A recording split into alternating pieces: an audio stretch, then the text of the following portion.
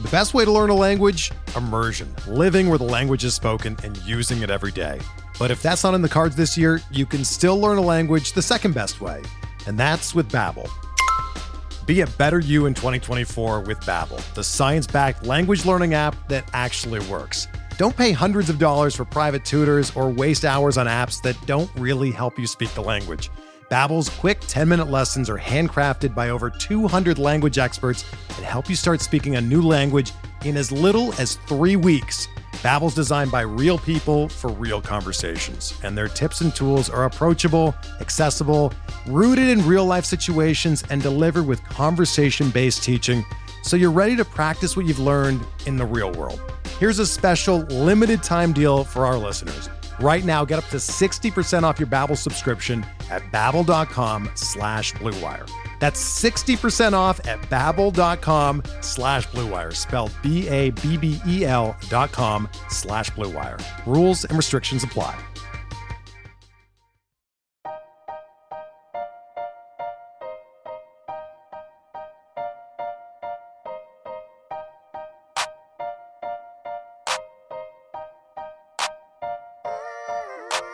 It is February 21st, 2019. This is another Future Sox podcast. I'm your host, Clinton Cole. I'm a bit under the weather, as I'm sure you'll be able to tell.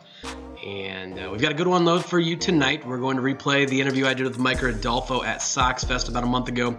And then I'm getting ready to speak with James Fegan. He is out at spring training. So we're going to check in on the first week or so of spring training. Pitchers and catchers have been there for a little while longer than that. We're going to check in with James, see what he's up to out there, and then, of course, the whole Manny Machado thing. I don't know if we're going to talk about it or not, really. I mean, no thank you. But anyways, we're about 6 weeks away from the affiliates taking the field and in North Carolina and Birmingham. And then, of course, the White Sox open the season a month and a week away. March 28th is their first game, and their first home game not until a week after that. But anyways, be sure to follow us on Twitter, Instagram, Facebook at Future Sox.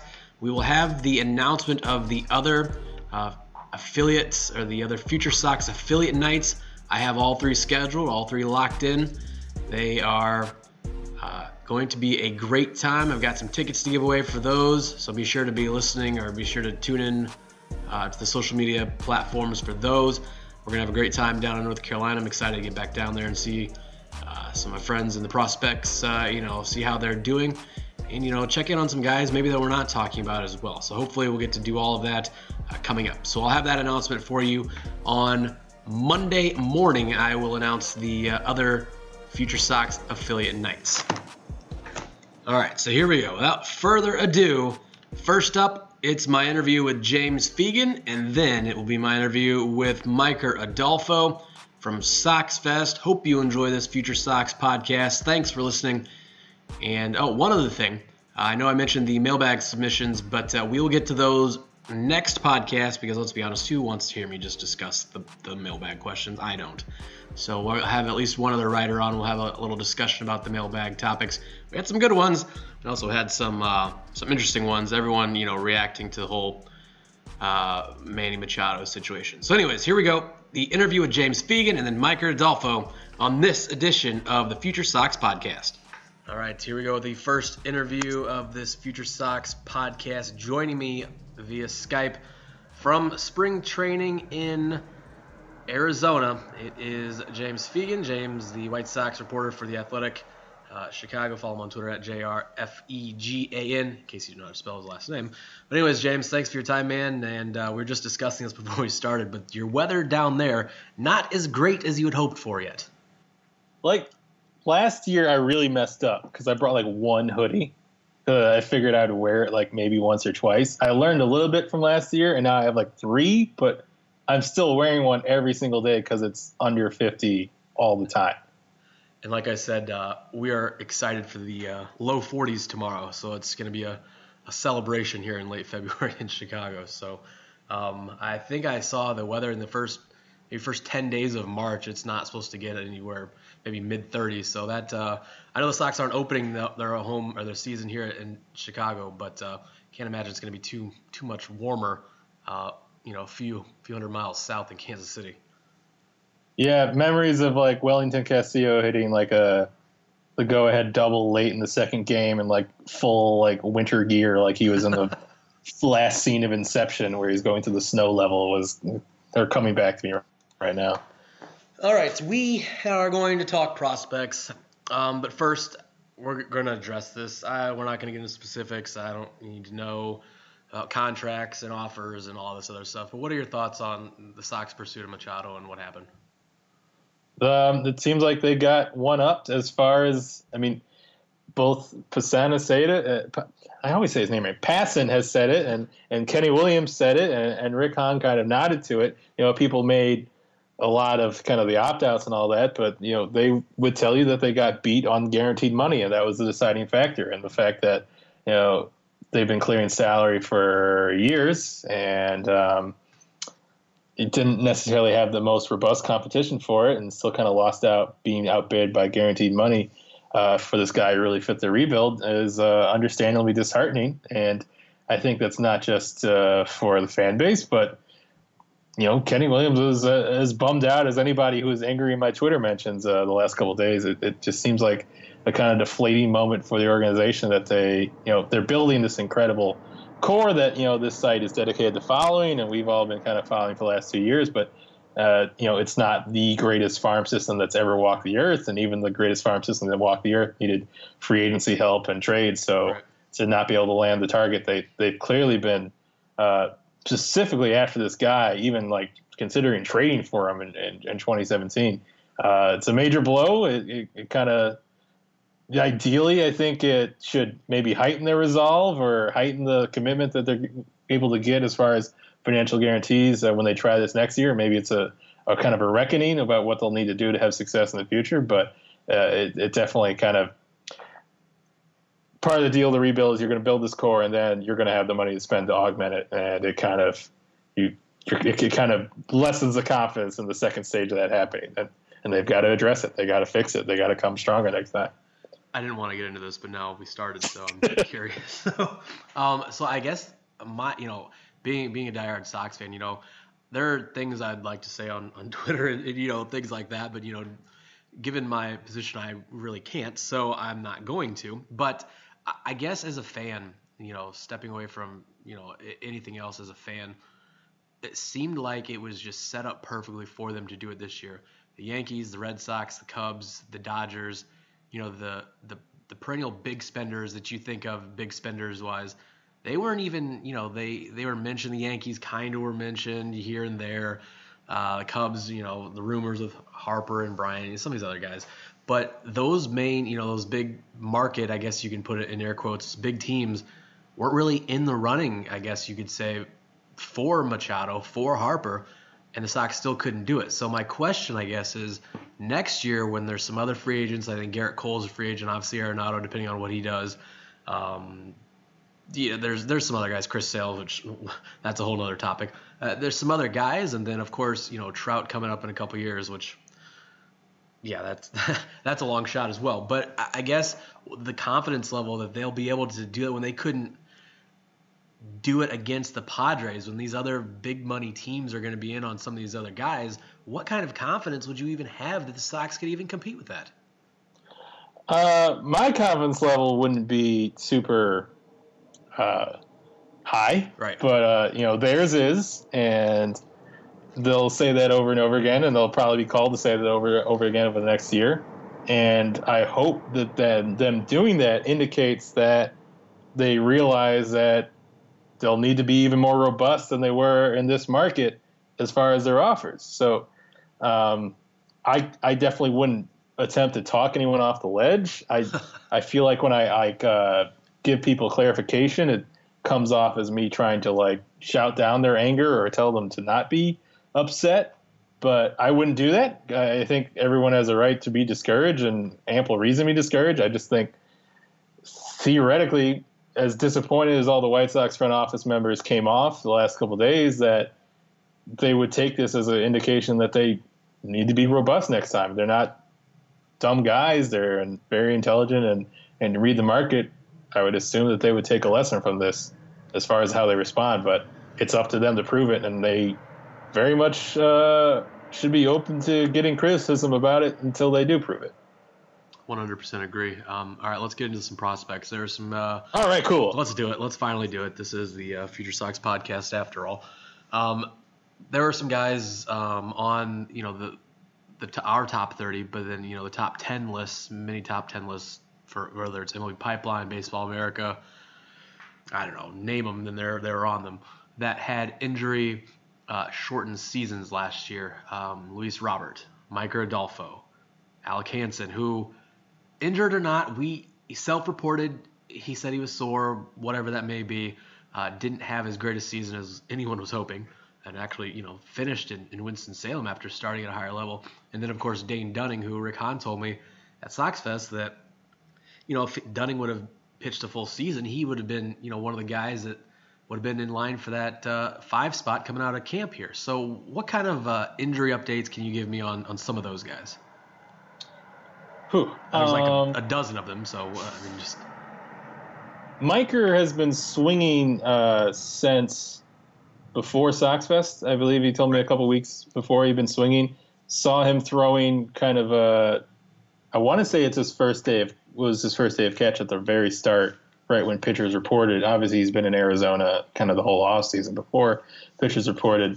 It was interesting to me that, he was probably operated on, mid to late July, and whereas Kopech was September, and Kopech seemed to have already started throwing while Miker was on his first. So it seems like maybe Miker is on a slightly slower schedule, but it's also, comparing position player and pitcher recoveries from Tommy John is a little bit apple and oranges. But he's been hopeful that he can break camp as a DH and hit and have a normal season and slowly, with a throwing program, go back into playing outfield at some point in the season, but not necessarily have less at-bats than he would, if he's just started the season fully healthy. Obviously, he had a great year last year in every way you could really hope. I mean, I guess you would associate someone with Miker Adolfo's, enormous raw power, maybe with more of a 200 ISO and a little bit more power production. But you trade that easily for the gains in plate discipline and on-base skills that he made last season. So as much as he can go back to being fully healthy, that puts him on schedule to, advance to the upper minors and hopefully not create that out of options nightmare crunch where he's kind of just getting ready for the majors while his options are expiring and kind of force the White Sox into maybe a rush decision on him. Hansen self-reported shoulder soreness about 5 weeks ago. His result was brought early to camp. He's been throwing since I've seen him without issue on kind of more of a backfield. Obviously, he's not in Major League camp, so his arrangement as far as his regular throwing schedule is not as super transparent and obvious and up for full view as everyone else on the 40-man would be. But it doesn't seem like there's necessarily going to be an inherent issue as far as him starting the season on time. But with his forearm issue last year, with having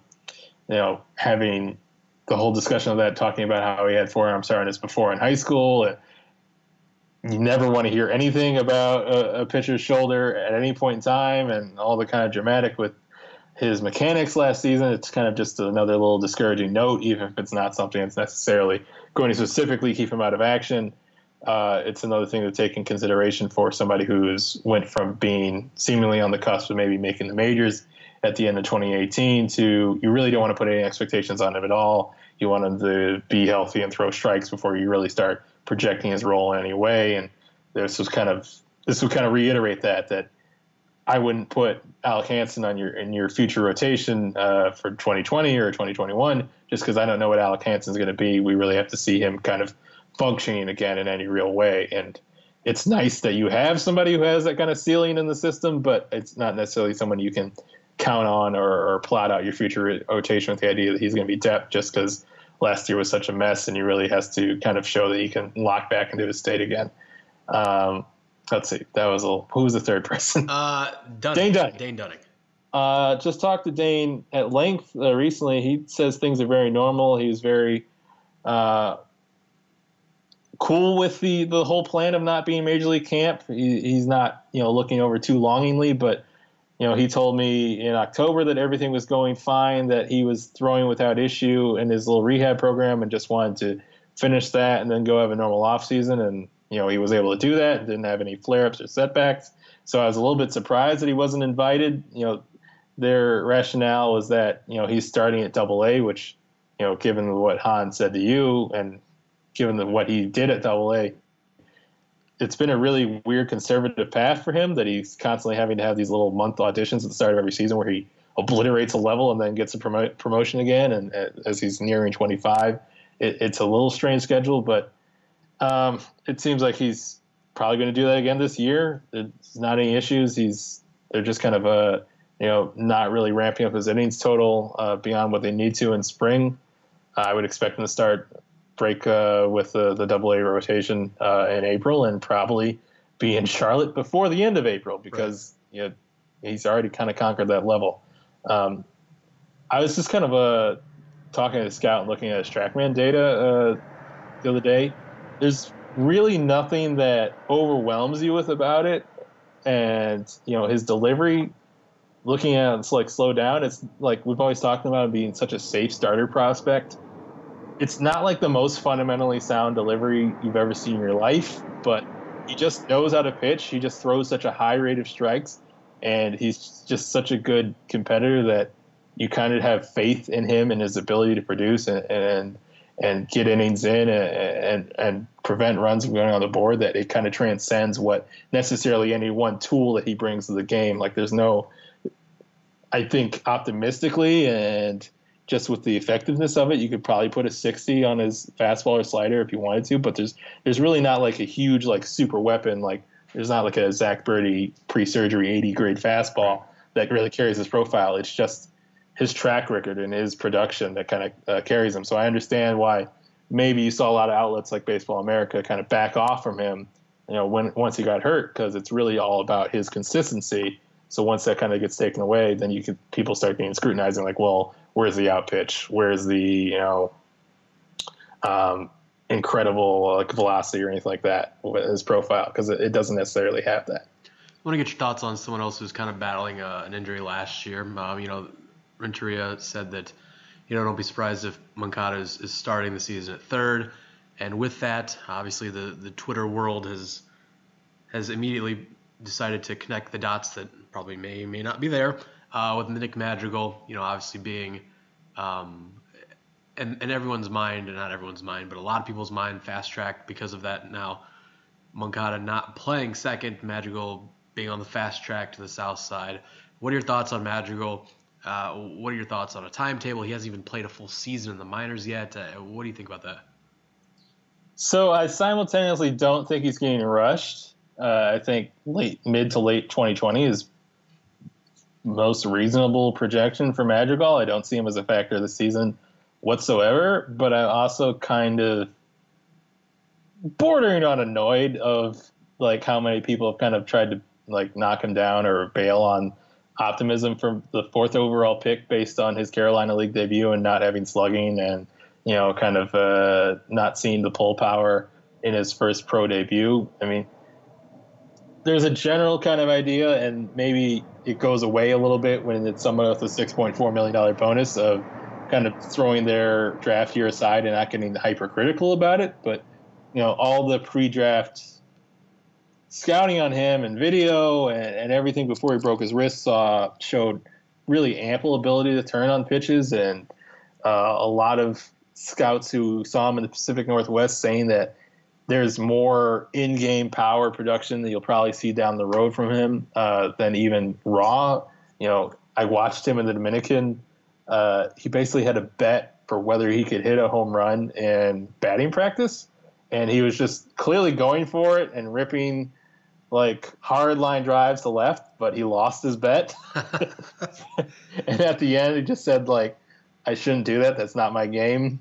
He had a like kind of frustration out of it. Right.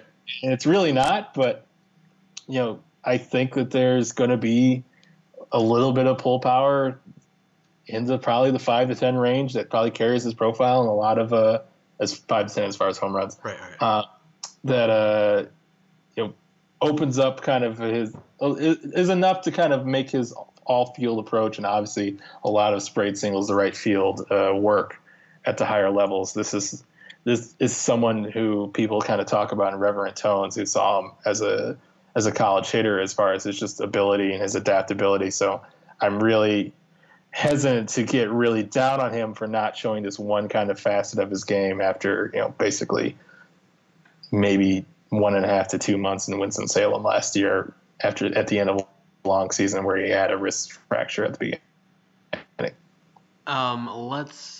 Let's talk about another former first-round pick, Carson Fulmer, a kid that obviously, Hans said at Sox Fest that at the time best pitcher, in the country when they drafted him out of Vanderbilt from their eyes, and the struggles have been well documented from tinkering with his mechanics to now him being out of the bullpen, and then this past offseason he's been working the drive line.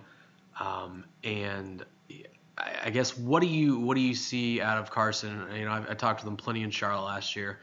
A great kid and everything, and definitely want to see him succeed. But what do you see out of him this spring? Have you talked to him? What are your thoughts on where he is? I talked to him at length. He was very positive, but I have never had a negative Carson Fulmer interview. Even when he got sent down last May, there was a lot of optimism in it. So I don't know how much to read on that. Like, spring training is full of optimism. Driveline gets a lot of popularity, and rightly so. They're very forward thinking. They have a lot of success stories. I'm not quite of the Texas Rangers seem to be just send all your pitchers to Driveline constantly. It seems to be more when you're spinning your wheels, and when you get to a point of Carson where it's someone who's winding their way out of the organization's plans, and not the efforts you're making to kind of stabilize the delivery and make them more durable is really resulting in a total kind of loss of their effectiveness. Yeah, then at that point, it makes all the sense in the world for that guy to go to Driveline and see what he can get from airing it out and trying to get his stuff back so he can be effective in some role. Like, I found somebody on Twitter responded to me when I posted a video of Carson who, just looking at him, I haven't seen him with a radar gun or anything like that. Clearly kind of back to more of the max effort college mechanics that everyone has talked about him getting back to. Then someone posted his arm's going to fall off. He'll be out of the league by age 28. It's like, if Carson doesn't get people out, he's going to be out of the league at 27. So don't care about this at this point in his development. Right. By all means, kind of go and try to see if you can get back to doing what you did in college, because obviously that guy, even with the delivery concerns, was going to be a first-round pick just on his talent and his stuff, and they're trying to reclaim that. You'd be happy to see Carson be a bullpen guy who's effective at this point. Whereas, if you constantly kind of assess him of, man, we spent an 8th round pick on this guy and he's gone through all this. Yes, it's disappointing, but you got to deal with it now. And it seems like that's what they're dealing with. I'm really excited to see him on Saturday, to see both what the radar gun says for him and how, hitters react to him.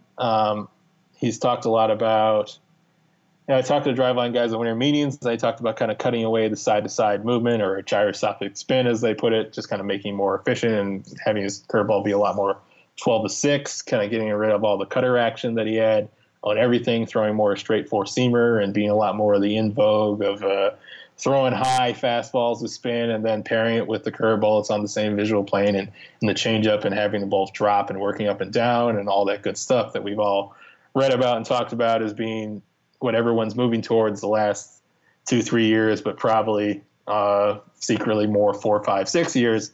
And that all sounds great. And I don't necessarily know. They've also talked about, syncing up his motion and, not having his torso rotate before his legs start to drive together, and how it's going to fix his command. Obviously, that remains to be seen. It sounds great. But, you read a lot of spring training stories about, optimism and fixing command. I definitely think this was definitely the offseason. If we're going to talk about Carson Fulmer in any meaningful way, kind of a complete overhaul plan was definitely the time to do it. But I'm not going to have a super firm opinion on Carson Fulmer until we actually see it and whether it works. I will say that I was a little concerned how the Sox kind of thought about him basically taking all the post-draft adjustments that they prescribed for him and basically saying, I want to get rid of these in a more polite terminology. But, if I go back in my articles about Carson I can hear about him trying to stay tall in his delivery and pitching down and trying to get ground balls, and definitely talking to Carson last week, it seems like a lot of that's going out the door, where he definitely didn't couch it as the White Sox messed me up or anything like that. There are obviously reasons the White Sox wanted to do the things they did, but since they didn't take, it definitely seems like the time to do what they're doing. But, yeah, we'll see. It all sounds good. I don't think if Carson did nothing in the offseason, we'd be talking about him as possibly making himself relevant again. So this is definitely, I think, the move at this time. Couple guys that seem to be, I guess, the bigger names. Actually, we'll get to that in a second. Another guy that's pitching Saturday, the guy people may not really know much about, is Jordan Guerrero. I believe he's pitching. Is that correct, Saturday? Yeah, he's in the split squad game in Oakland. He won't be in the. Okay. I don't know if they're televised. I haven't looked it up if they're televised. I think one of them Once you go to all the games, you stop being very interested in whether they're on TV or not. Right. But I think he probably won't be on the game. Okay. Televised in Camelback, but he's pitching in Oakland. What do you think about him? As possibly being someone that could push the envelope maybe for that fifth starter spot, if not out of camp, maybe in the first couple of weeks if there's some issues. I kind of felt like when they made the 40-man determination that they were kind of elevating Jordan Stevens to be the guy who would more knock on the door and get that chance than Jordan. I think if Jordan pitches the way he pitched in Charlotte in the second half after, that promotion from Birmingham, that I kind of thought was one, both making room in the Birmingham rotation and also kind of saying to him, like, prove it here, prove that you can pitch at this higher level, or otherwise probably the bullpen is coming. He responded well to that, and you saw his strikeout rate jump up. I think if he pitches like that over the course of this season, and then maybe halfway through before the big Dylan Cease migration happens, is where you can maybe find some opportunities with that the depth. At the same time, especially if they add a starter at some point this spring training, given there's so many free agents left, you can't rule it out. That breaking through that with Stevens and Manny Benuelos and Dylan Covey might be hard, but then again, if we ever go through a season where you don't wind up using your 7th, 8th starter depth, it'll probably be, a pretty miraculous one. So I think there'll probably be opportunities for him at some point if he pitches well in AAA, but it doesn't seem like it would be necessarily early. Are we throwing Spencer Adams into that mix at all? Like, it could be, but I think it would definitely have to be a switch from last year. It definitely have to come with a noted uptick in missing bats with the slider and the curveball that kind of had tried to install over the last year that he talked about last spring, and also just the return of that trademark impeccable control, because Spencer can increase the strikeouts, can always do more to miss bats, but I think the way that we always thought that he would survive or thrive in the majors was being an extreme control guy, and he was not that last year. Scouts noted on his, delivery not looking as fluid as before. Spencer always told me in person that he was 100% healthy outside the ligament strain that he rehabbed last winter. But I think probably a year off would probably that season return to throwing as just being the absolute strike machine that he was associated with coming out of the draft in his first couple of years in pro ball is what's going to determine whether or not he has a real starter future down the road. Spencer also a couple years younger than Jordan, and then 4 years younger than Jordan Stevens as well. So the youngest of the three guys. All right, two big names obviously that everyone can't wait for to be up on the Sox. Eloy Jimenez and Dylan Cease. Thoughts on the timetable for these two guys? I think the only reason Eloy might not be up immediately after like the 20 days that would lock up the service time, the 7th year service time, 7th year of availability for free. You guys know what I'm talking about. Is that I think they're on the road right when that deadline probably passed, and that I think the Detroit series on April 26th was when they'd be like their first like home series when they're absolutely in the clear. Because I was reading up on the policy recently on the whole Chris Bryant thing that's actually like 20 days in the minors rather than just the 2 weeks. So I think it could be as late as that, where they'd have an opportunity to promote it. sell tickets off of it, and hopefully in their minds move away people's memories of both failing on Machado and pushing Eloy down for an extra season in the first place. But he's good, and people are excited about that. Maybe people will get over their angst eventually, but I wouldn't blame them if they didn't. But Eloy will probably be there by the end of April. And we'll get to see this in a second, but I hope he waits another weekend because I'm going down to Charlotte and Winston at the end of April. So maybe I can see him down there, and I won't miss his debut, but that's just being selfish. I'd rather him be up as soon as possible. But anyways, Dylan Cease, a guy that had a outstanding season last year. Pardon me. And as Hans said, Sox Fest, a guy who entering this year very similar to what Kopech was entering last year. What do you see for Cease in his timetable? I would see every reason to be extremely similar. If they were being as conservative with him as maybe other pitchers like Dunning, I wouldn't have been shocked, just given how few innings that he got in Birmingham, that he returned there for half a second. But it seems like they're sending him right to Charlotte, and if everything goes right in Charlotte, Kopech kind of had his own personal stuff that he was going through that kept him from kind of blowing away Charlotte immediately. That something that talent-wise he's certainly capable of doing. So if Cease kind of has smooth sailing in that regard, Kopech came up mid-August.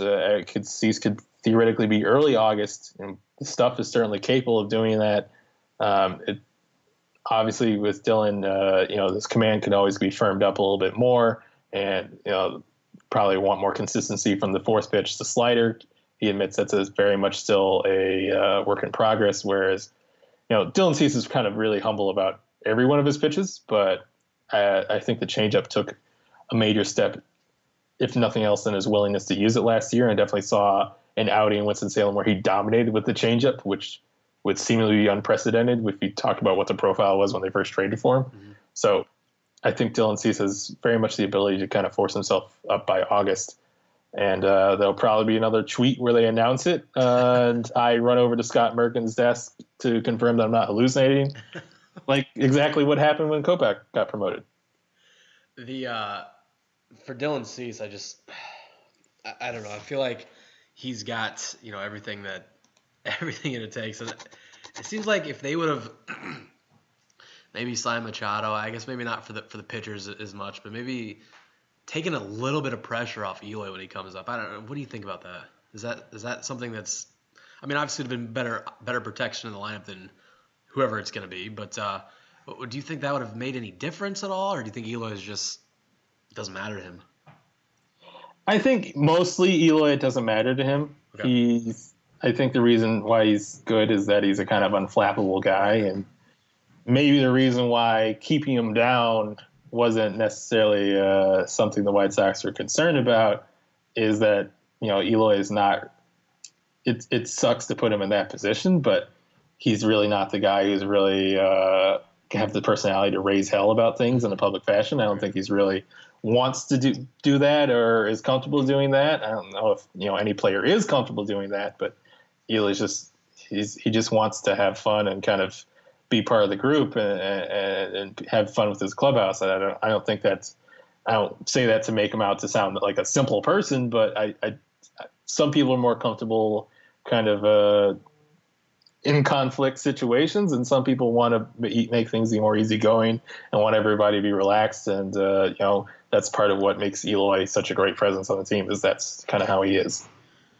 Before I get to this final question, I guess another guy who lost, a good amount of development time last year was Luis Robert. And, for all the money they gave him up front and the physical specimen that he is and the raw tools he possesses, what do you think, about Luis Robert this season? Is this, if he tears it up, he's going to start in Birmingham, I assume. Well, maybe I shouldn't assume that. Maybe he'll start in Winston. I'm not really sure. But if he tears it up in those first few months, are we seeing him in Charlotte in maybe August? What do you think about him this year? They have implied that they're going to give him like a brief little time in Winston, if to say, you never really conquered this level. At the same time, they didn't do that to Blake Rutherford with the whole Kannapolis thing in the second half of 2017. They kind of just like, let's shelve that. You're good enough to play in Winston, and sure enough, he was. Right. But it sounds like they've given indication that they're going to send Robert to Winston. I don't know how much of that was a function of this is a super crowded Birmingham outfield, and maybe let's give an extra, a couple weeks for Luis Basabe to show that he doesn't belong in Birmingham or can handle Charlotte. Now that's kind of out the door because he won't even be playing. Uh-huh. But I still think Robert starts in Winston-Salem. They give him a little chance to show he can conquer that, and then it's to Birmingham. And if he just torches everything, like, if you asked me this time last year, I thought he's plenty capable of that. He had already had such success in the Cuban National League as an 18-year-old that he was probably secretly polished enough to really clean up on the low minors, but just not having the wrist strength that he wanted to drive the ball the whole season kind of took that away from him. Now I'm not so sure, but I think if he conquers Winston and is really successful in Birmingham, I don't know necessarily August, but he could definitely end the year in Charlotte, maybe similar to the way, not exactly, but similar to the way that like Zach Collins got like that. Okay. Like end of season promotion to Birmingham for like the last 3 weeks to give him a taste of Charlotte. I could see that being kind of the road that Robert follows this year. And we'll get to that last question maybe eventually. So is Sebi the first catcher between between those two that's up for the Sox? I would think so, just in terms of defensive polish and having the experience in Charlotte and having a guy, you want to see Sebi hit in AAA for sure. But as far as, James McCann gets called to testify before Congress and you need a new catcher, I don't know. I was trying to make a hypothetical scenario that doesn't involve a guy getting hurt. Somebody is unavailable, and you got to call up a catcher. You want him to basically fit in and not really have a big learning curve for the game to function. Zach is progressing, and they obviously have confidence in him, and he's going to Charlotte. But I think there's still defensive progress you want to see before you call him up to the majors. Whereas, maybe Sebi won't hit, but I think he's ready to call a major league game with no issue and, has the level of defensive competence for a backup catcher where it's going to be somewhat seamless when he gets called up. So that's why I would put him a little bit ahead of Zach. I still think that the White Sox, I can't believe this phrase is rubbing off on me, have their druthers. They would have Sebi and Collins in a timeshare, as soon as next year maybe. But I would say that Sebi, as far as, sliding into a major league game and running a pitching staff is ahead of Collins at this point. So I would put him first. That was probably a longer answer than such a simple question needed to be. No, it's fine. It's a podcast. Maybe you're stuck in traffic, and I can flesh this out. We have all day. I don't have to hit any breaks or anything. I guess more importantly, if someone is needed in that catching position, it's not going to be Alfredo Gonzalez again first, is it? It would not seem to be, given the whole getting outrighted and whatnot. Right. Kevin Smith's gone, so I'm just trying to run through these other guys that were there last year. I know Nate Nolan got a spring training invite. Yerman didn't, right? Surprising, wasn't it? Yeah. So I know Yerman's a little bit older, but it seemed like Yerman had a much better season than Nate Nolan. What did you think about that situation? I saw that as a statement on defense. Okay.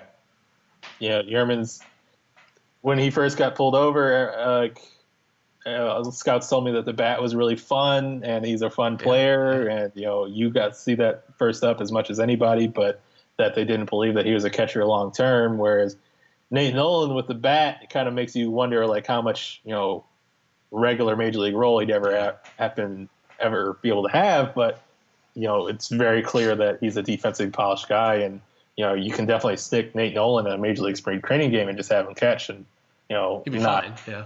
Not ruin anything. Whereas Yerman's more a developmental project with catcher, and I don't know. I definitely didn't ask a ton of Yerman questions last year, but it makes me think that they don't necessarily see the defensive progress and to believe that he's going to be in the mix for as far as major league depth down the road, which is sad because Yerman is a lot of fun. He is a character. Huge things. Yeah, he is definitely a character. All right. This is the final question. I saw plenty of Kannapolis last year.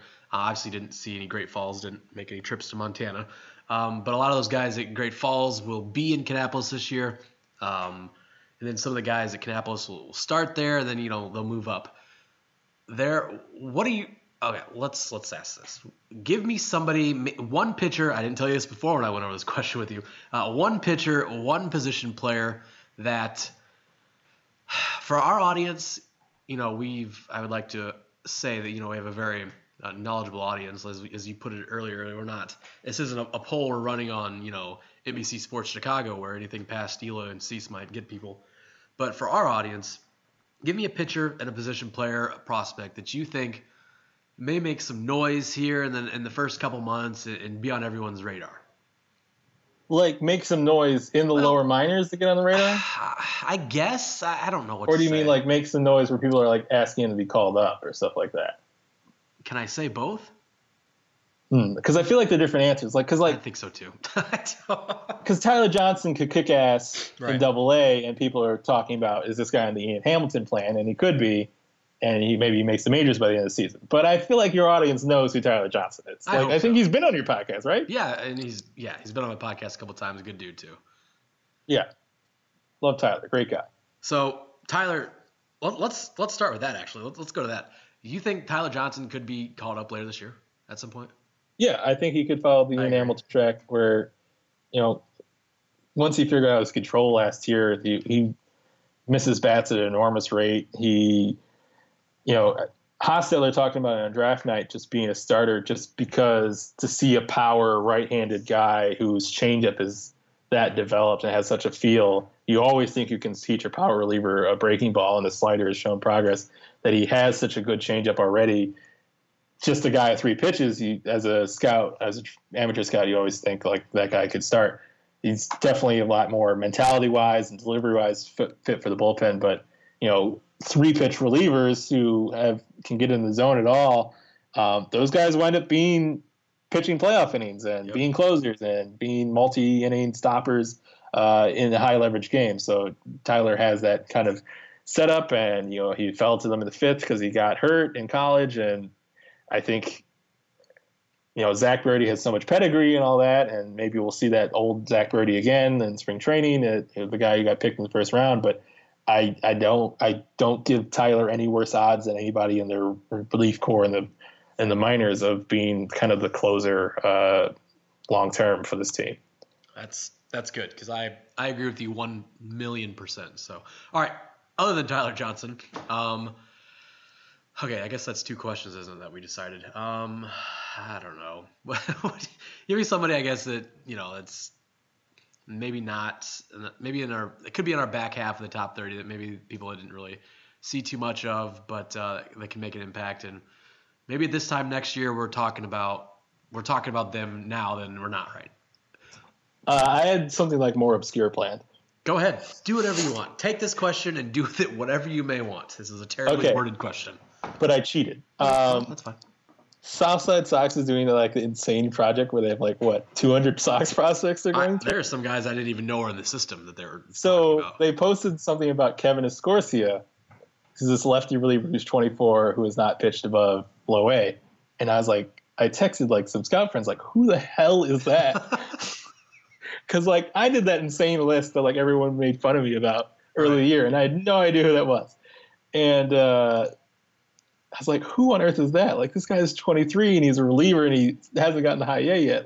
How is that a dude? And my scout responded yeah, that guy's a dude. And I was like, oh, really? And sure enough, he has great strikeout numbers, but he's this guy's spin rates are intense. The fastball and the breaking ball are legit pitches.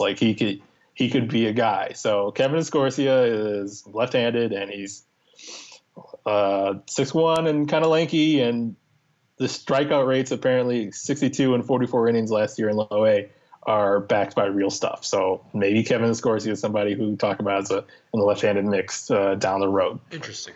The more you know. Right, exactly. So shout out to Southside Sox for scooping that one. I had no idea. What about a hitter? I have two hitters who were in Great Falls last year I love, but I think your audience probably knows them. Like Amato Nunez and Lennon Sosa were great last year. Amato, Great Falls is an insane offensive environment, and Amato is not like super. I mean, he's normal age to have been there at this point. He was the international signing, but now he's 21. You win a batting title in your league in the minors, that's a good sign. You hit 357 in the minors, that's good. I talked to Mike Gellinger, about him in October, and he said that Amato basically was somebody who could only really cover the inner half of the plate when he first got into the system, and that really exchanged, and he really got good at spraying the ball the other way last year. And he's not like out of nowhere. They spent a good chunk of change to sign him as an international guy at this point, 5 years ago? And, there's some pedigree. He's a big dude. I don't really know how much longer second base is going to be a thing for him.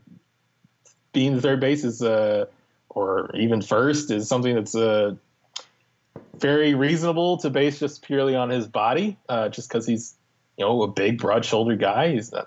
He would be one of the biggest second basemen or shortstop in the league if that happened. He's like nearly Carlos Correa size. So I don't know necessarily about the defensive home, but he hit the hell out of the ball in Great Falls, and so he's someone to watch in Kannapolis. And Lennon Sosa, he doesn't have the same numbers, but he's might be still 18 and is a true shortstop and made a ton of contact and almost hit 300 in Great Falls. So yeah, that's really encouraging. So I'm gonna obviously see more approach to come and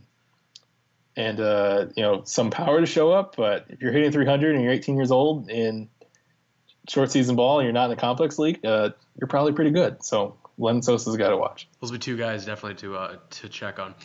Two guys that I saw last year that didn't play a full season. I want to get your thoughts on them, then we'll wrap this thing up.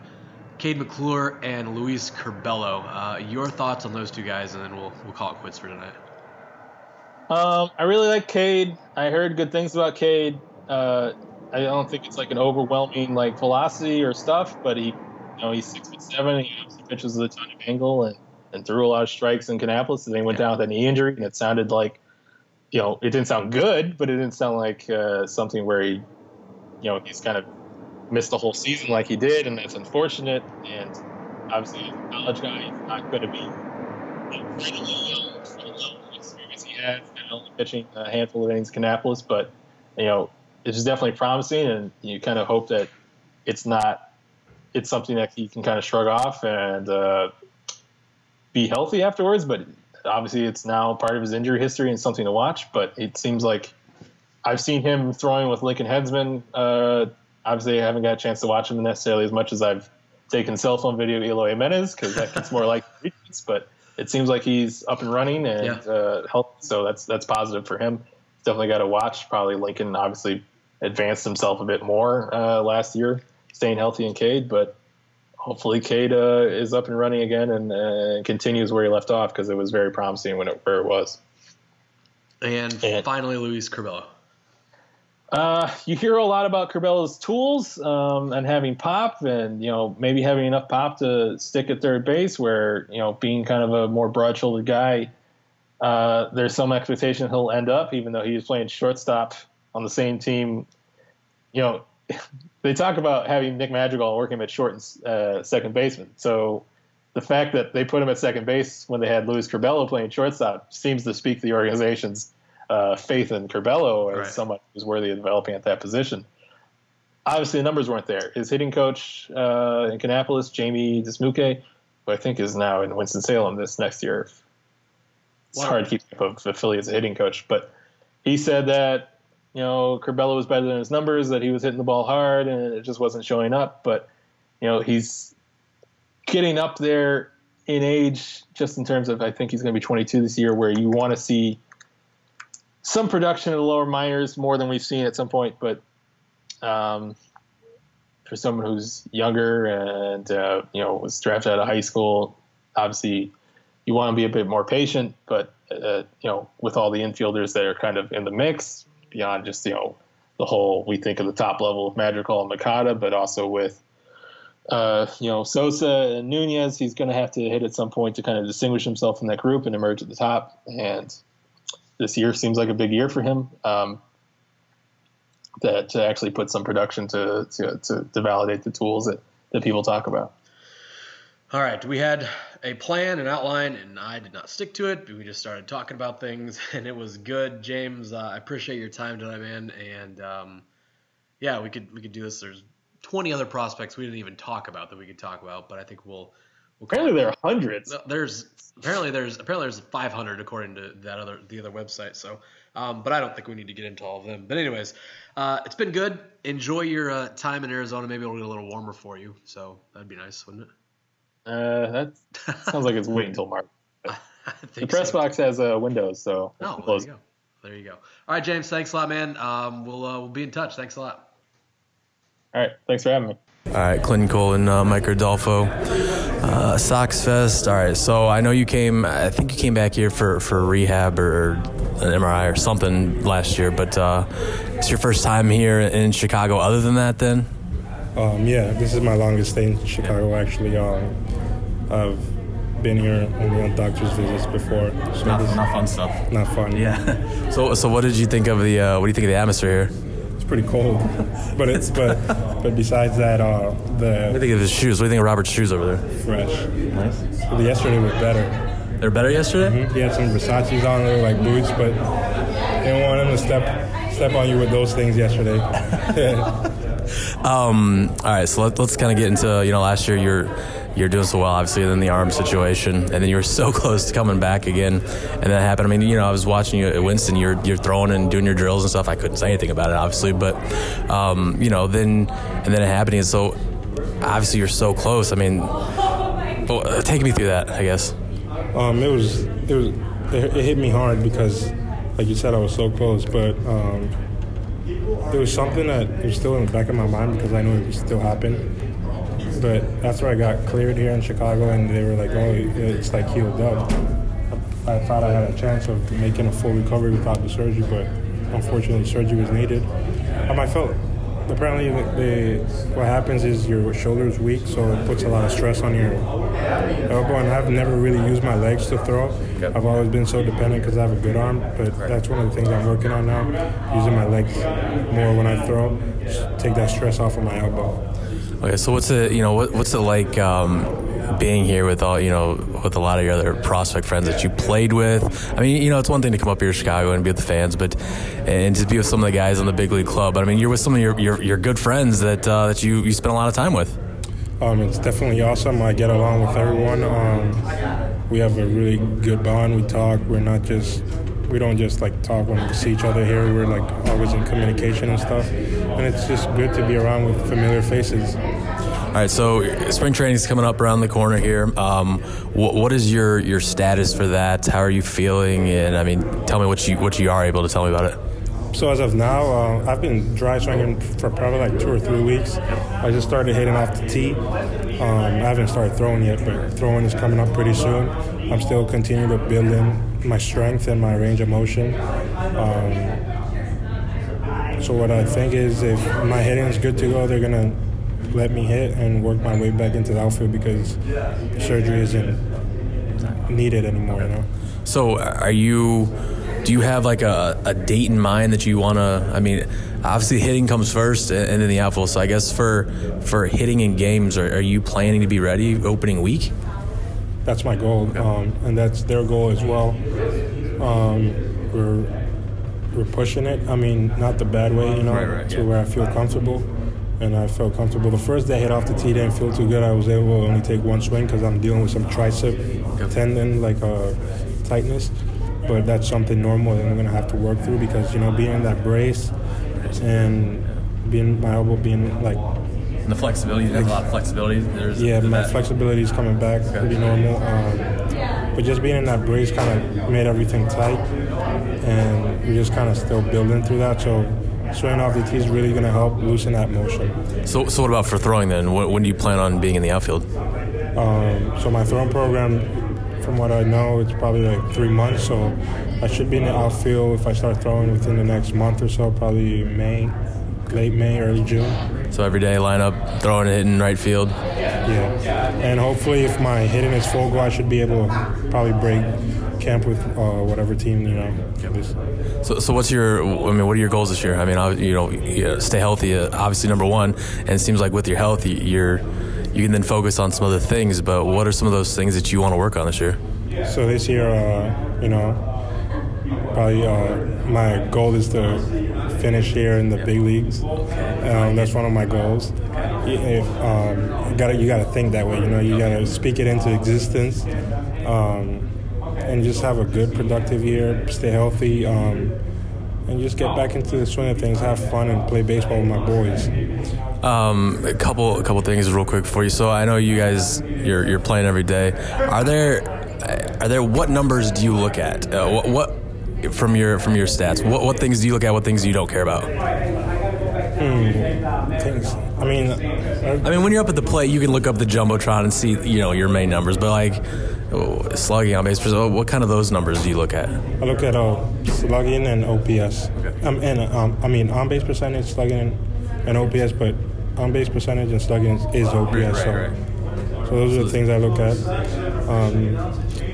Looking for ways to get on base, to create runs for my team to win, and to help the guys that hit behind me. And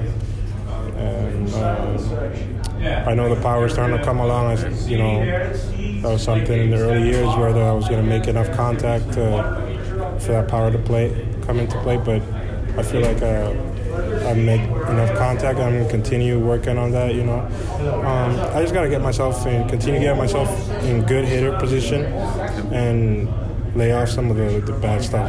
I tend to chase sometimes, because I get too ampy at the plate, try to do too much. Just kind of not try to do too much, but stay within myself and stay aggressive, locked and loaded, baby. Do you think, last thing, do you think, as you go up, obviously the pitching's going to get better, everyone knows that.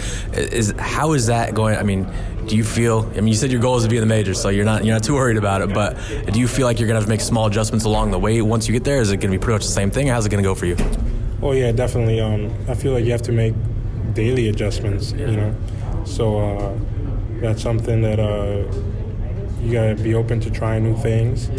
And I'm pretty coachable. I'm always open to trying new things, But I try not to get too wrapped up into mechanics. Just be ready to hit on time and just trust your swing. I have a pretty good swing.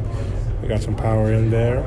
And but yeah, as you continue to move up, the strike zone gets better, and some of the pitches that I swing at probably in Class A, once I get up to AAA and the bigs, they're balls, and I'm gonna be like, whoa, that's a ball, and then when I get a good pitch, I'm gonna do some damage, All right, man, thanks a lot. Thank you.